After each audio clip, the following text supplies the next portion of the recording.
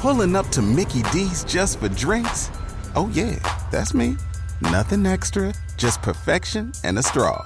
Coming in hot for the coldest cups on the block. Because there are drinks. Then there are drinks from McDonald's. Mix things up with any size lemonade or sweet tea for $1.49. Perfect with our classic fries. Price and participation may vary. Cannot be combined with any other offer. Ba-da-ba-ba-ba. The La Crosse Public Library Archives presents Dark La Crosse Stories, a series in collaboration with the La Crosse Tribune. Dark La Crosse is a suite of programs that feature the seedier side of La Crosse history and also include a downtown walking tour, a trolley tour, and an annual stage production with new content each year.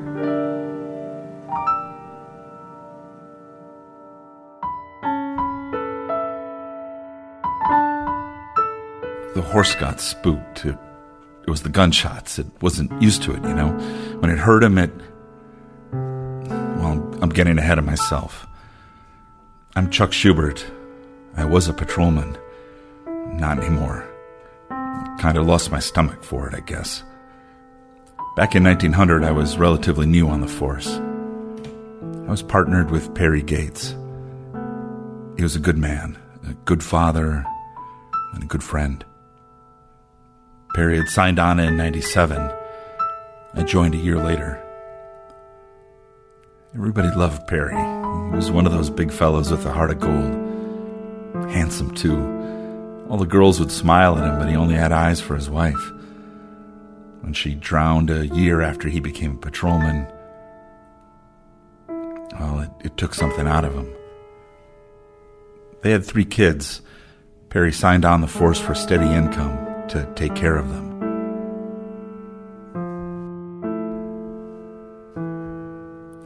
That night in September, we were working third shift. We had just come in about midnight after walking our beats when we got a call from over in La Crescent. It said 3 men, 2 short, 1 tall, had robbed some folks at the rail yard. They had boarded a boxcar, brandishing pistols, and demanded money. One of the victims said no, and they pistol whipped him before taking $9 off of him. They were last seen headed east along the turnpike leading to La Crosse. We sent word to the tollkeeper over at the wagon bridge to keep his eyes peeled and let us know if any of the group of 3 came over. About a half hour later, he sent word that a trio had crossed and were headed up Mount Vernon Street. Perry and me, we ran over to the Hodges and Lyons livery to get a horse and buggy. Bill Horshack and Joe Jacques were working the same shift as us, and they headed out on foot. Perry and me drove over to the bridge to talk to the tollkeeper before heading back out. As we came up on 3rd and King, we spotted 3 characters on the corner. As soon as I stopped the buggy in front of them, Perry jumped down. He drew his pistol and yelled, "Halt!" That'd be the last thing he ever said. I started to climb down too, just as one of them yelled, "Throw up!" They all drew and fired at Perry. He was hit 3 times. 1 bullet bounced off one of the brass buttons on his coat and went into his left arm. Another hit his left wrist. And the third, it went into his abdomen. Perry fired twice, but it was no good. The horse, it spooked when the shooting started. I fell back into the buggy and it charged up King Street. By the time I got back in the seat and turned her around, Perry was almost gone.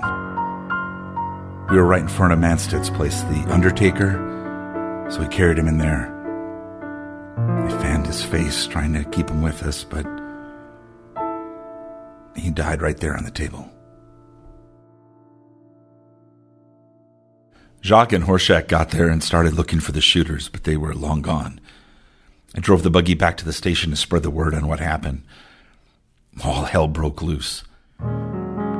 Chief Byrne called out everybody, detectives, patrolmen, deputies, private detectives, even some civilians. Byrne sent riders to the roads out of town. It didn't do any good. Killers were gone, like gun smoke on the wind.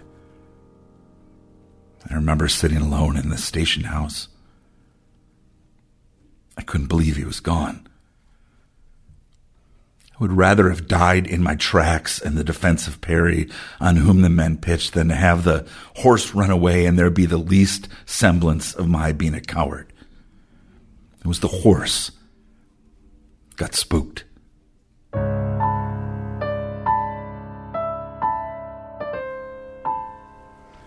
Patrolman Perry Gates was killed by persons unknown in the early morning hours of September 8, 1900. In the weeks and months that followed, hundreds of leads were pursued. Rewards were offered by the city, county, and by then Governor Schofield himself. Transients and drifters across 3 states were arrested, questioned, and ultimately released. Even a clairvoyant was consulted. She believed that one of the trio had drowned trying to cross the Mississippi to escape, and his accomplices fled east. No one was ever caught, and the murder remains unsolved. Perry Gates' 3 children, now orphans, were scattered to relatives across the country, one to New York, another to grandparents in California, and one staying in La Crosse. Charles Schubert remained on the force until 1907 before leaving to operate a meat market, a trade he had pursued before joining the force. According to those who knew him, he carried the memory and pain of the Gates shooting with him the rest of his life. He died in 1940.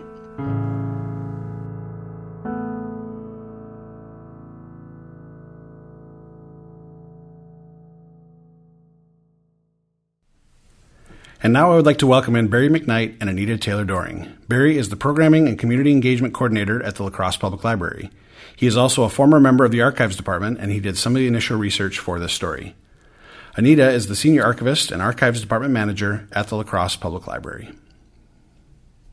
One of the subject areas that has interested me the most when finding and researching dark La Crosse stories has been being able to learn about the early La Crosse Police Department.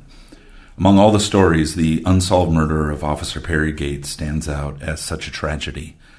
The widower Gates was cut down at a young age, leaving behind 3 young children who were still grieving the death of their mother in a drowning just the year before. The children were scattered across the country to the homes of relatives. In just a couple of years, they had lost their mother, their father, and then each other, their family ripped apart. Such a tragedy. To the men of the La Crosse Police Department, Gates' former friends and colleagues, no doubt they felt loss and anger and fear that it could have been them gunned down in the early morning hours on one of La Crosse's streets. It is likely none of them felt that so powerfully as Gates' former partner, Chuck Schubert. Gates was his friend. As he scrambled to gain control of the horse that spooked at the gunfire and turned the cart around to return to his partner, as the multiple gunshots boomed, Schubert must have been desperate to get back. To find his friend lying in the street, bleeding his life away, with those responsible having run off into the darkness, must have been terrible.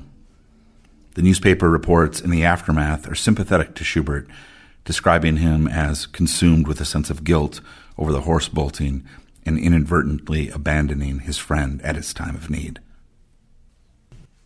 Just 3 years later, the first automobile was purchased by La Crosse City Attorney Paul Mahoney, who drove his 1903 Cadillac on the streets of North La Crosse. Cars did not shy and bolt at the sound of gunfire. While an automobile would not have stopped the bullet that killed Gates, perhaps his partner Schubert would have had a fighting chance in taking the criminals or at least delaying their flight until help arrived.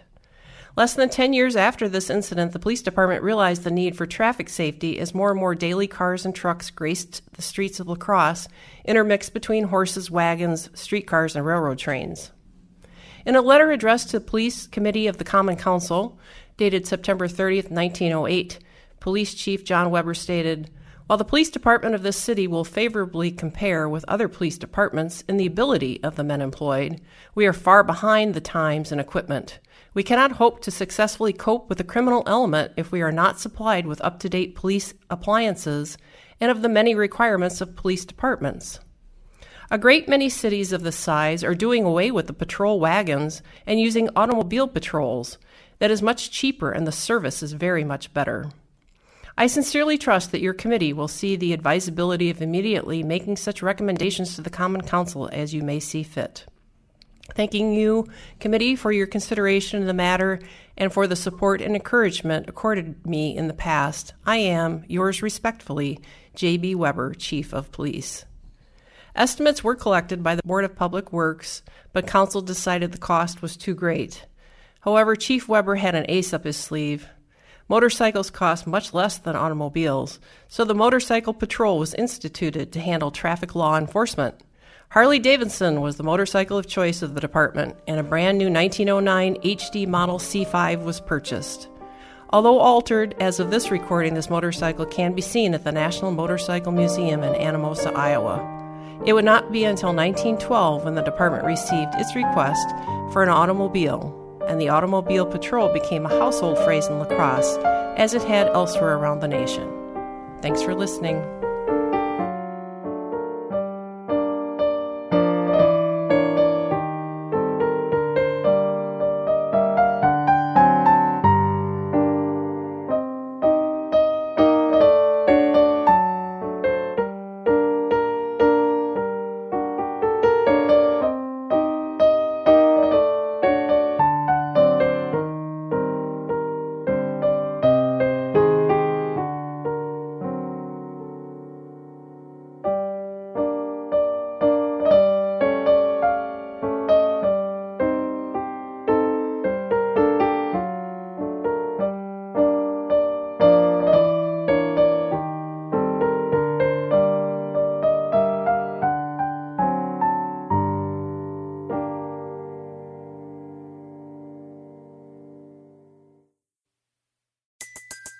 Everybody in your crew identifies as either Big Mac Burger, McNuggets, or McCrispy Sandwich.